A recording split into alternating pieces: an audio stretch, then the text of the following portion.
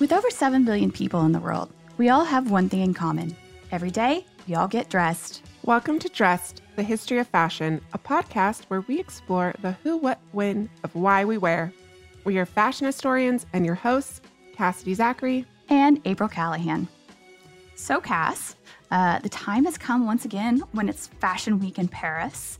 The very first episode of Dress that we did aired during Paris Fashion Week during February of 2018. But this Fashion Week, this one is extra special because it's not just Fashion Week in Paris, it's Haute Couture Week. Yay! And this is a period for about 4 days when the elite of the elite will present their collections for both the envy and the scrutiny of the world. Yes, and we should make a point to note that Parisian Fashion Weeks and Haute Couture Weeks are two distinct events. They are purposefully held on different dates in order to emphasize the rarefied nature of the Haute Couture collections. So it's really extra special indeed, April, because a mere 14 officially sanctioned Haute Couture houses appear on the schedule for this week. However, they are joined by 5 foreign member houses and an additional 15 invited guests. In other words, fashion houses who have received a Fédération de la Haute Couture et de la Mode's official invitation to join the distinguished ranks of haute couture. Yeah, and once invited to join these invited guests, they have to wait out a 4-year waiting period. But during this time, they can also show alongside of haute couture's legends, including Chanel, Christian Dior, Schiaparelli, who relaunched in 2012. We did not mention this in our Schiaparelli episode, and they actually regained their haute couture designation in 2017. Mm-hmm. And also the house that was once headed by Schiaparelli's young protege, who you might recall from our Scap episode broke her heart. Yes, but not in a romantic sort of way. But it is the one and the same that we will discuss today, one of the last grandees of the golden age of couture, and the man who's been given the moniker the gentleman couturier, Hubert de Givenchy. And as many dress listeners might be aware, Givenchy sadly passed away earlier this year on March 10th, 2018, at the age of 91. And despite the fact that he had not sat at the helm of his namesake company for more than 20 years, his death was felt very deeply in the international fashion community. Yeah, and I, for one, was quite sad that day, which also struck me as a little bit irrational. I mean, I had never met this man, but I have, in the course of my job as a curator, developed a sense of intimacy with his work just due to the vast number of sketches and photographs and all these other things relating to his work that we have in our collection. I don't think it's irrational at all. I think we all have this tendency to build intimate relationships with people we've never met, mainly because they just inspire and touch us so thoroughly. I, like you, have studied Givenchy's work for a long time. I think the very fact that his brand survives today speaks to this incredible influence and legacy that he has left us with. And Givenchy was one of the very few surviving couturiers from the 1950s, the golden age of haute couture. So his death really marks the end of an era. Agreed. I mean, when I first found out that he had passed away, I texted you immediately when I heard, and you were like, wait, what? No. I know. So sad. And immediately we started plotting when to do our Givenchy episode, an in memoriam tribute to the late great master. Ultimately, we decided that it might be nice to wait until Haute Couture Week, as it was part of and continues to be part of the DNA of the Givenchy brand since the day he opened his doors in 1952. Yep. Hubert James Taffin de Givenchy was born in Beauvais, France in February of 1927. He was quite young, somewhere around the age of 3 or so, when his father, Lucien Taffin de Givenchy, passed away from the flu very tragically. And one could argue, though, that the creativity could not help but course through Hubert's veins because his father had been an architect and his great-grandfather was a theatrical set designer who then later parlayed his career into being the head artist and director of the Sèvres porcelain factory. He then later went on to be the director of the Gobelin and Beauvais tapestry factories. And in a twist of fate on his mother's side, his great-grandfather and his grandfather were also involved in the Gobelin and Beauvais tapestry trade. His grandfather worked directly with Empress Eugenie to create custom pieces for the royal residences. Yeah, so it's very interesting because his parents' families on both sides kind of had this professional kinship dating back all the way to the 19th century, really. Yes, and so it's perhaps not surprising that the young Givenchy's obsession with textiles began very young, at the age of 4, and by 7 he was making dolls' clothes for his cousins.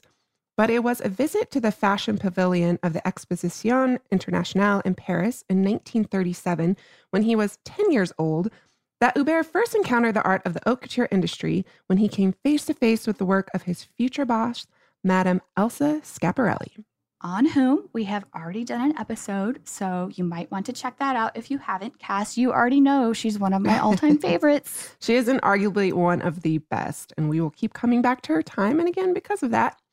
And we also discuss the origins of the haute couture industry in more detail in our very first episode on Charles Frederick Worth, for those of you who need a little more context about the high art of the haute couture. Yeah, so Givenchy completed his schooling at the age of 17, and after this, his mother insisted that he give up his notions of becoming a couturier. Instead, she encouraged him to pursue a practical profession, first placing him with a notary in the hopes that he might go into law. I thought this was really kind of bizarre and quite surprising considering the family business. And needless to say, this prescribed venture did not take. In the words of Givenchy himself, I would have liked to have learned my métier at Monsieur Balenciaga's house, but it turned out otherwise. At the age of 17, I went to work for Jacques Fath, who gave me my chance. And you know what? This is not a bad shake. No. Not at all. He moved to Paris and pretty quickly landed a job at the age of 17 with Jacques Fath. And Fath may be lesser known today, but at the time, he was definitely one of the leading couturiers of the era. And honestly, by all accounts, the atmosphere at the House of Fath was probably the polar opposite of the silent and somewhat solemn manner in which Cristobal Balenciaga presided over his couture house.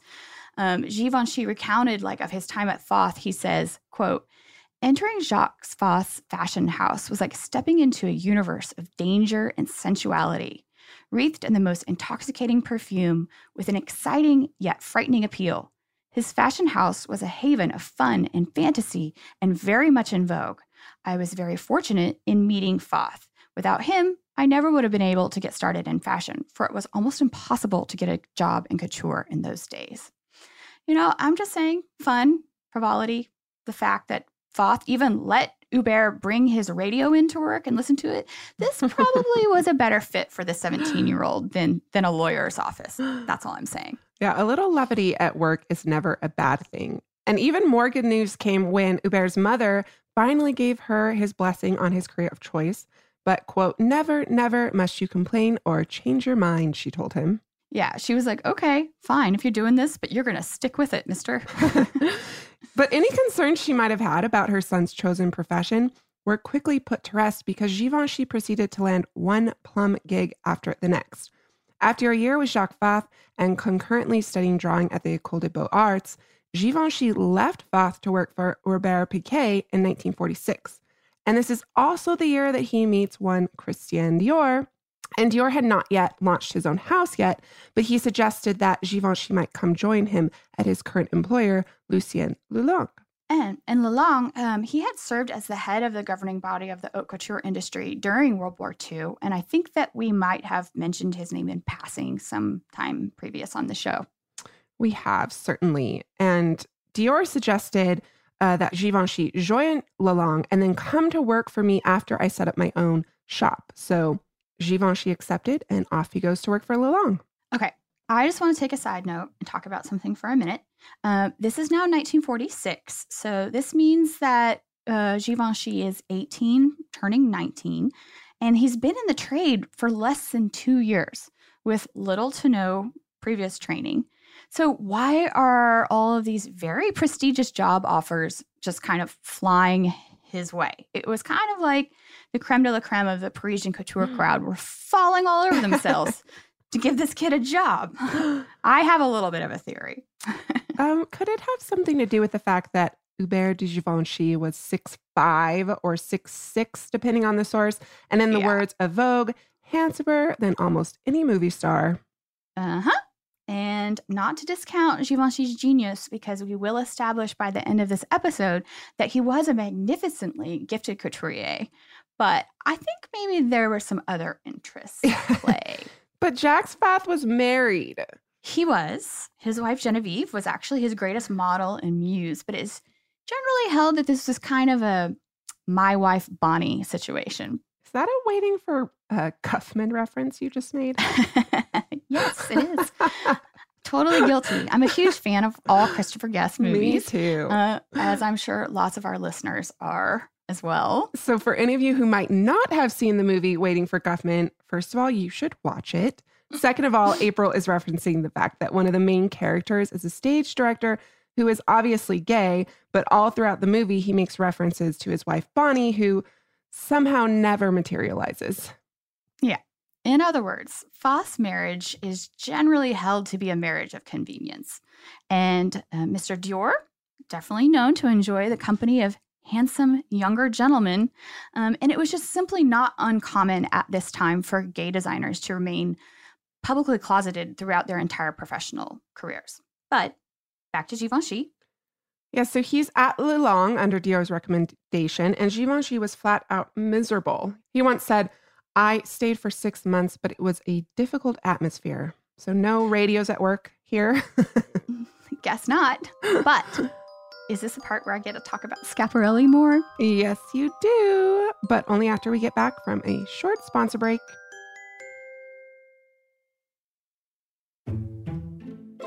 Welcome back. Back to 1947, when a young 10-year-old boy's dream really did come true.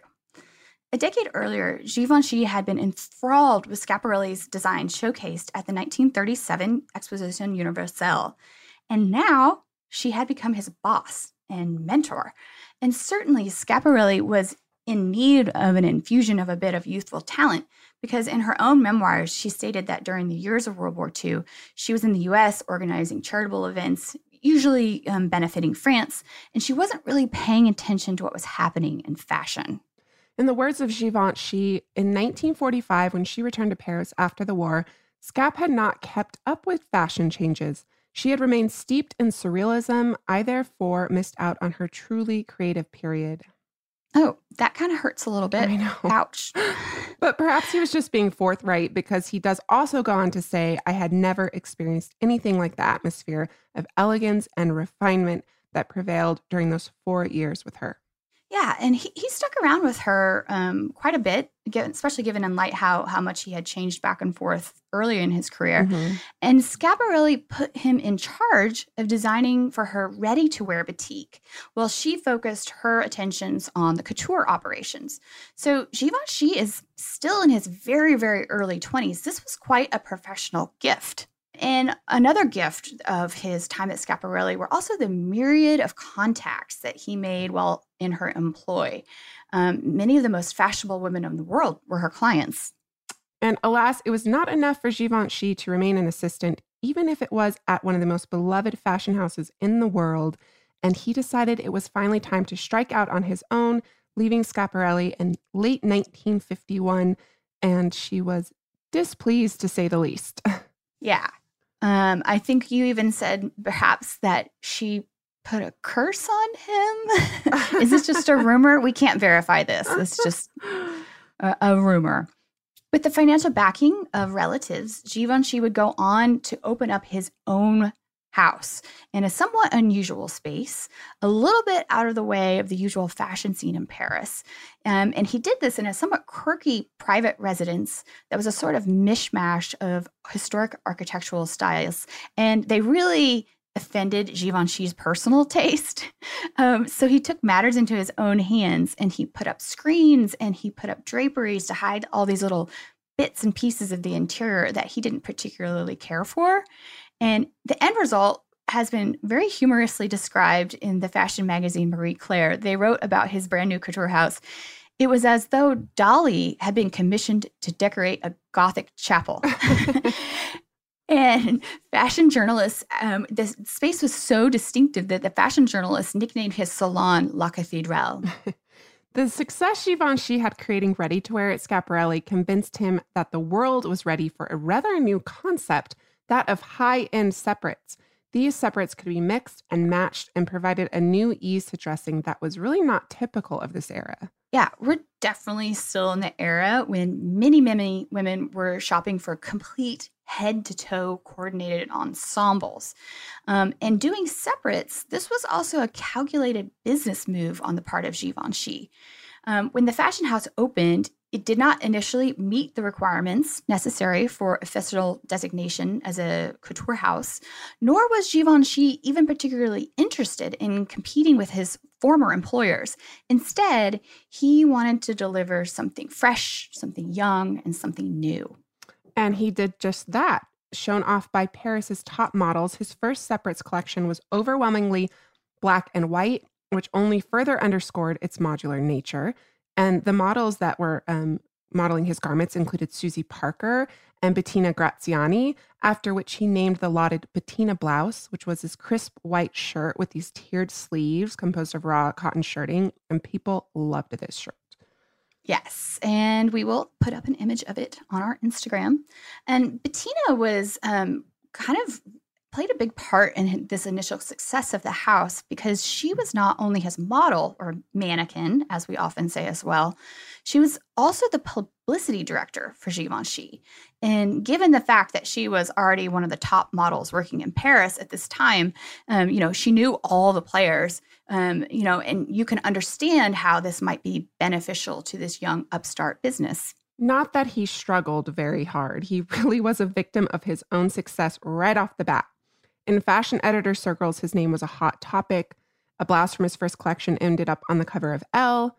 Vogue and Harper's Bazaar published illustrations of his designs, and Carmel Snow, the editor of Harper's Bazaar, gushed, "His clothes are modern, fresh, sagacious. He knows exactly to the last ruffle how far to go." Word spread that he had set up his own salon so quickly that all of his inventory was promptly snapped up by elegant women from around the world. The first day the collection was available for sale, it brought in 7 million francs. That is a staggering sum of money for one day. And that's not even adjusted for inflation. The problem with this, though, was that the fledgling fashion house simply did not have the capacity to keep up with this demand. And at this high level, doing ready-to-wear was a somewhat novel endeavor, and the supply chains and the staffing problems that Givenchy encountered forced him to realize that perhaps he'd just been a little bit too ahead of his time, and that organizationally, the Parisian fashion industry wasn't quite there yet. His version of these ready-to-wear separates was a new breed. And after this, Givenchy was forced to reconsider and ultimately had to switch his modus operandi to follow in the custom couture traditions that he had been initially trained. So now we are in 1953, which proved to be a huge year for Givenchy personally and professionally. He would meet 2 people who would greatly impact his life and remain lifelong friends. Yep. At long last, Givenchy finally had the occasion to meet his idol, Cristobal Balenciaga.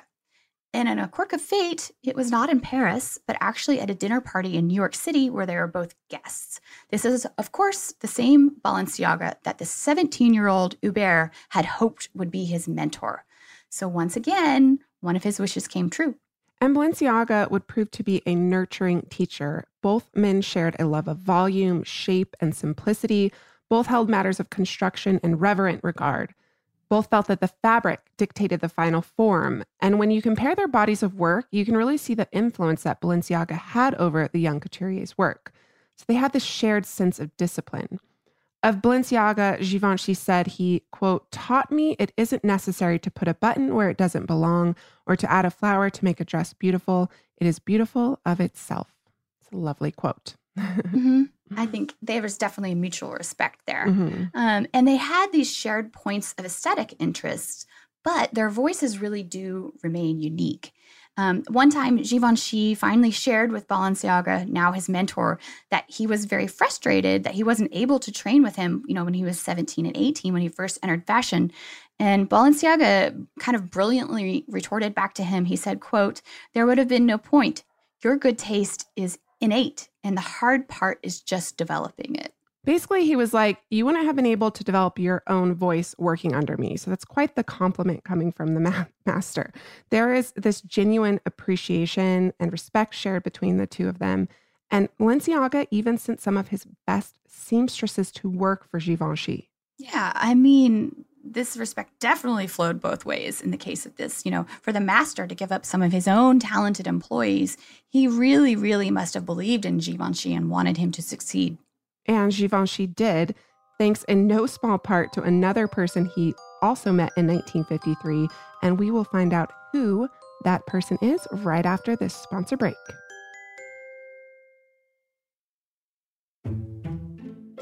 Cass, I was going to suggest that maybe we play a little bit of a guessing game as to who this next influential person in Givenchy's career might be. But something tells me that many of our listeners might already be onto our trail and they might already know who this person is. Yes, agreed. Because her name and public image are inextricably linked to the House of Givenchy and the popular imagination. The two are practically synonymous with one another. We are, of course, speaking about Audrey Hepburn, one of the biggest style icons of all time. And Givenchy was integral to crafting her image. And I love the charming story of how these two met. Shall we? How can we not? So the tale is told as such. Apparently, Monsieur de Givenchy was at the tail end of finishing a collection and incredibly busy. However, hearing that Miss Hepburn was here to see him, and I'm going to tell the rest of the story in his own words. He says, quote, I was a great fan of Katharine Hepburn at the time, and assuming that it was she who had come to visit me, I rushed forward to meet her. To my surprise, I saw Audrey, tall and slender in gingham check trousers and a t-shirt. She explained that she wanted me to design all of her dresses for Sabrina. And this was difficult because I was right in the middle of preparing the collection, but I did show her several models, which seemed as though they had been made for her. Yeah, so she apparently just walked into all of his sample sizes. As one does. Yeah. But this is where it starts to get a tad confusing. Because while Givenchy did design many of the celebrated costumes Audrey wore in the film, he was not the costume designer. That would be the legendary Hollywood costume designer Edith Head. And it was Edith, not Givenchy, who won an Oscar for her designs for the film. So this doesn't entirely seem exactly fair, does it? I mean, and arguably one of the stars of this film is Audrey's wardrobe. Yeah. And the facts surrounding this whole who gets credit for the costume things changes a bit, depending on who you ask. If you asked Audrey, for instance, she would tell you that the most famous ensembles from this film were by Givenchy, and her words, quote, that jazzy suit and that superb white organdy evening dress with black embroidery that I wore dancing in the Winter Garden. But if you ask Givenchy, he pretty much kept more or less silent on this topic for years. And if you ask Edith Head, well, she claimed that Givenchy had little to do with those now iconic looks in Sabrina. Yeah. According to the memoirs of Head's former protege, she told the story as such. Audrey gave her several sketches of Givenchy's designs, which Audrey herself had sketched while attending a Givenchy fashion show in Paris. After insisting to the director that this is what she wanted to wear in the film, Head was told to recreate the looks, and Head claims to have altered them to make them her own, so that her team created the patterns and that they were made up in local materials at the Paramount Studios. Her former friend quotes Head telling him, I never received a thing from Givenchy. Yet another Hollywood scandal. We do have to remember that at this time, the studio system in Hollywood was all powerful. So Givenchy was still in his early 20s, and the chance to dress an ingenue actress who was actually on the precipice of superstardom, this was a huge opportunity for him. So it's kind of generally held that he held his tongue about this credits for the designs for the film, and in order to not buck the system. That said, Givenchy did finally comment on the subject years later, revealing Audrey was reportedly so furious at Edith for taking all the credit that she declared from then on, each time I am in a film, Givenchy dresses me. And so he did. He would actually dress Audrey on and off the screen for 4 decades. And one of my favorite moments from their early collaborations has to be the dress that she wore to the 1954 Academy Awards, where she accepted the Oscar for Best Actress for her breakout role in Roman Holiday. I love that movie. Yeah, and this dress is gorgeous. It's a gorgeous white lace number. It has that same straight across neckline as the famous Sabrina dress, also known as a bateau neckline. Mm-hmm. And the dress fit her superbly. The bodice was very tight. It hit at the natural waist, and then a full circular skirt supported by lots and lots of petticoats that, hit just below the knee. It was simple, elegant, and something we now recognize as classic Givenchy. So, for those of you who have inquiring minds, there's actually a video on YouTube of Audrey accepting this Oscar, so you can see the dress yourself in motion. And I've, in the last few years, kind of found YouTube to be a surprising source for fashion. Oh my gosh. Primary source fashion videos. Everything. That we're always searching for. Film footage for us is sometimes rare. So I've seen plenty of pictures of this dress in the past, but on a whim, I just checked YouTube for acceptance speech, and there was the dress live in all of its glory. Givenchy and Audrey Hepburn formed a legendary partnership. He would dress her in 7 more films, including, just to name a few, Funny Face, Charade, and of course, Breakfast at Tiffany's. The film in which Audrey wore only one of the most iconic dresses in the history of film, or maybe ever. Holly Golightly's black sheath dress topped with that multi-layered strand of pearls. Audrey once remarked about Givenchy, he is far more than a couturier. He is a creator of personality, and he was incredibly integral in helping to mold the public images of one of the world's most beloved stars. And this was not only a professional partnership, Cass. Like you mentioned before, Audrey wore his clothes both on and off stage for decades. And of Hepburn, Givenchy has said that to him, she represented the ideal woman. And I think what's interesting about this relationship is we can find the beginnings of what today we would call a brand ambassador, a celebrity who is aligned with a particular brand. And today this is typically a paid partnership. But in the case of Audrey and Hubert, there was a very real, very lifelong and loving friendship between the two of them. Yeah, their relationship is actually quite touching. Above all, Audrey was my friend, Givenchy told Vogue in a 2010 interview, and I feel her presence every day. In an interview he gave to Suzy Menkes shortly before he died, he revealed that despite no longer being an active part of the fashion industry, he continued to draw in memory of his dearly departed friend. Oh, that's sweet and sad. But while Audrey is certainly Givenchy's most famous celebrity client, she was not alone in her admiration for his work. Wealthy women around the world came to him for elegant simplicity, clothes that relished perfect lines and perfect volumes. Aside from Audrey, some of Givenchy's most notable actress clients included Lauren Bacall, Marlene Dietrich, Greta Garbo, Sophia Loren, and Elizabeth Taylor. His client list also read like a veritable who's who of the social register. Jacqueline Kennedy, Princess Grace of Monaco, Jacqueline de Riebe, and Mona Bismarck. And Cass, did you know that when the Duke of Windsor passed away in 1972, he actually created a black overcoat for the Duchess of Windsor to wear overnight? I mean, that's no small feat when you consider how much hand craftsmanship goes into the making of haute couture garments. Yeah, no, not at all. So some of you may know the Duchess of Windsor as Wallis Simpson. She was certainly one of his best customers, and her husband once asked Givenchy point blank why his designs cost so much, to which Wallis interjected and replied, "Do you think the price is so high for all the joy and pleasure I give you with all the lovely dresses Hubert has designed for me?" Apparently that shut him right up. I could see that. And while the best dressed women in the world draped themselves in Givenchy's couture designs, he had not yet given up his dream for a ready-to-wear line.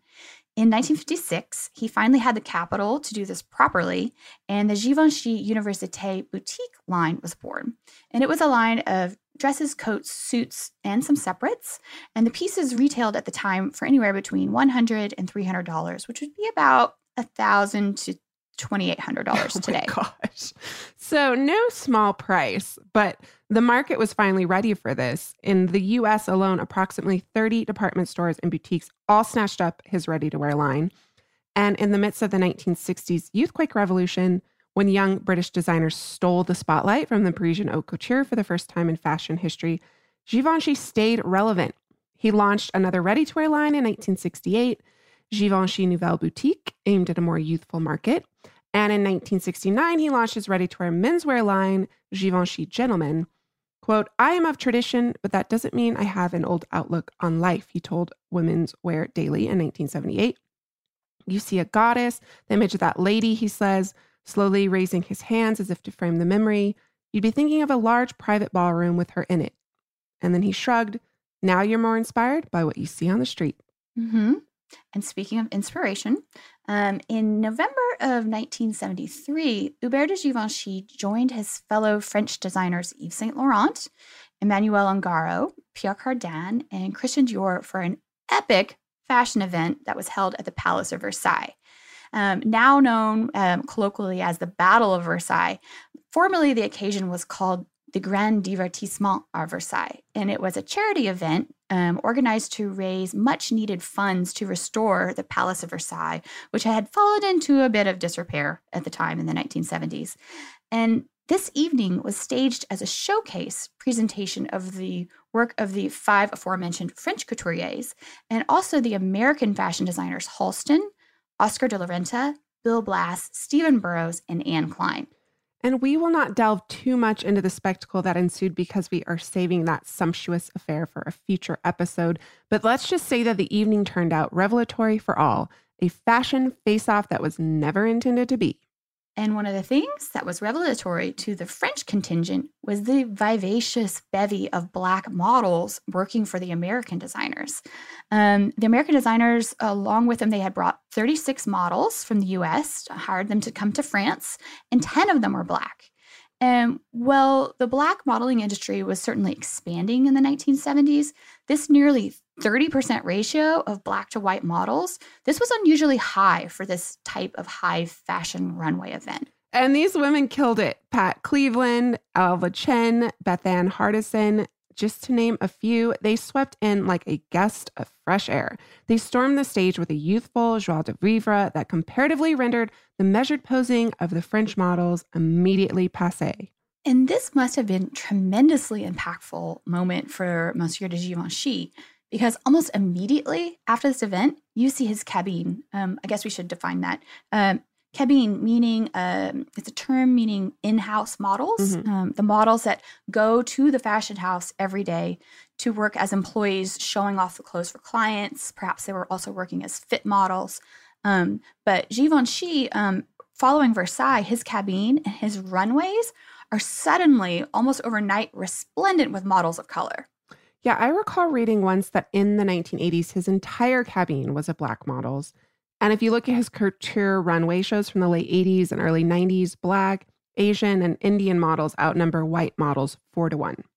Yeah, and we are still having this dialogue today in the fashion industry. So if he was doing this in the 80s, why are we still having to push so hard for diversity on the runway over 30 years later? Just saying. I have no idea. I've literally stopped reading fashion magazines and watching some fashion shows. I mean, in fashion magazines, you have to flip 30 pages through the magazine before seeing anyone that's not a Caucasian male or female. I don't need to be reading that magazine anymore. And if you look at recent runways, you still find designers sending almost exclusively white model collections down the runway. But I digress. Let's get back on track. Yes. Okay. Let's head back. Let's head back to 1982, when a retrospective of the first 30 years of Givenchy's work was mounted here in New York at what is now the Museum of the Fashion Institute of Technology. And another honor came his way in 1992 on the 40th anniversary of the House of Givenchy. A major retrospective was held in Paris at the Palais Galleria, which holds one of the world's most prestigious collections of fashion and textiles. Okay. 40 years, right? It was his 40-year retrospective. No matter how much you love something, I think that we can all agree that 40 years of doing the same job is a long time. Yes. And in 1995, Hubert de Givenchy stepped down as the designer of his eponymous brand. But the founder's footsteps were big to fill, but they were filled by some of the names that our listeners will definitely be familiar with. Oh, without a doubt. His immediate successor was fashion's very own enfant terrible, Jean Galliano. So when Galliano departed for Dior 2 years later, Lee McQueen was tapped to head the house. Only 4 years out of school, McQueen was now balancing the lead position, and not only his brand Alexander McQueen, but also Givenchy. So McQueen parted ways with Givenchy in 2001 to turn his focus to expanding his own fashion house. Julian McDonald stepped in for a couple of years before Riccardo Tisci, who would reign for 12 straight years. So in other words, two of my all-time favorite designers worked as Givenchy, McQueen and Tisci. Both of their work as Givenchy, while incredibly different, was pure magic. And it's really interesting because Givenchy, this pillar of sophistication and glamour for 40 years, after Hubert left his company, the brand turns into this breeding ground for young avant-garde designers. And the latest of which we should definitely discuss, Claire Waite-Keller. She is the first female designer to head the label. And some of you might already be familiar with her name as the designer of Meghan Markle's recent wedding gown. Yeah, Kate Strasden and I had the pleasure of discussing Meghan's wedding dress in our recent Queen Alexandra episode. But I am very curious on your thoughts, April, because I happen to know that your partner works as Givenchy. So what was the discussion between the two of you when you saw Meghan's dress? Well, we actually talked about it over the phone because I was out of town. And he personally thought that the dress was extremely elegant, but he was curious about my take on it because many of his coworkers felt that it was too plain. But I thought it embodied the spirit of Givenchy through and through. The heritage of the house was in there with the simple but exquisite lines and very precise fit. That bateau or straight across neckline was one of Givenchy's signatures. And I would even venture to put forth that in some ways, you can almost see a little bit of the DNA of Cristobal Balenciaga in that dress as well. He had a profound influence over Givenchy in terms of construction and restraint. And I really think that Claire got all of this and that she nailed it, that the dress was sublime.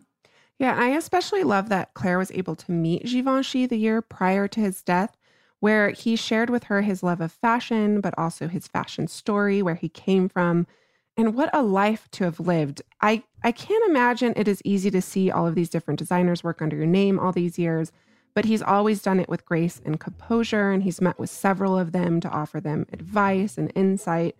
So I really think Claire designed a beautiful, elegant dress, effortless, simple, and stunning. A memorable wedding dress for Meghan, yes, but also an homage to the incomparable Hubert de Givenchy. And on that note, we will end this week's episode. Perhaps next time you get dressed, you will consider the role your choice of clothing helps to create your personality. Please follow us on Instagram for images that supplement each week's episode at dressed_podcast. This is also our Twitter handle, and you can find us at Facebook at Dressed Podcast without the underscore. If you'd like to email us, you can do so at dressed@howstuffworks.com. Thank you to our producers, as always, Holly Fry and Casey Pegram, and everyone else at How Stuff Works who helps make this show possible each week. Catch you here next week.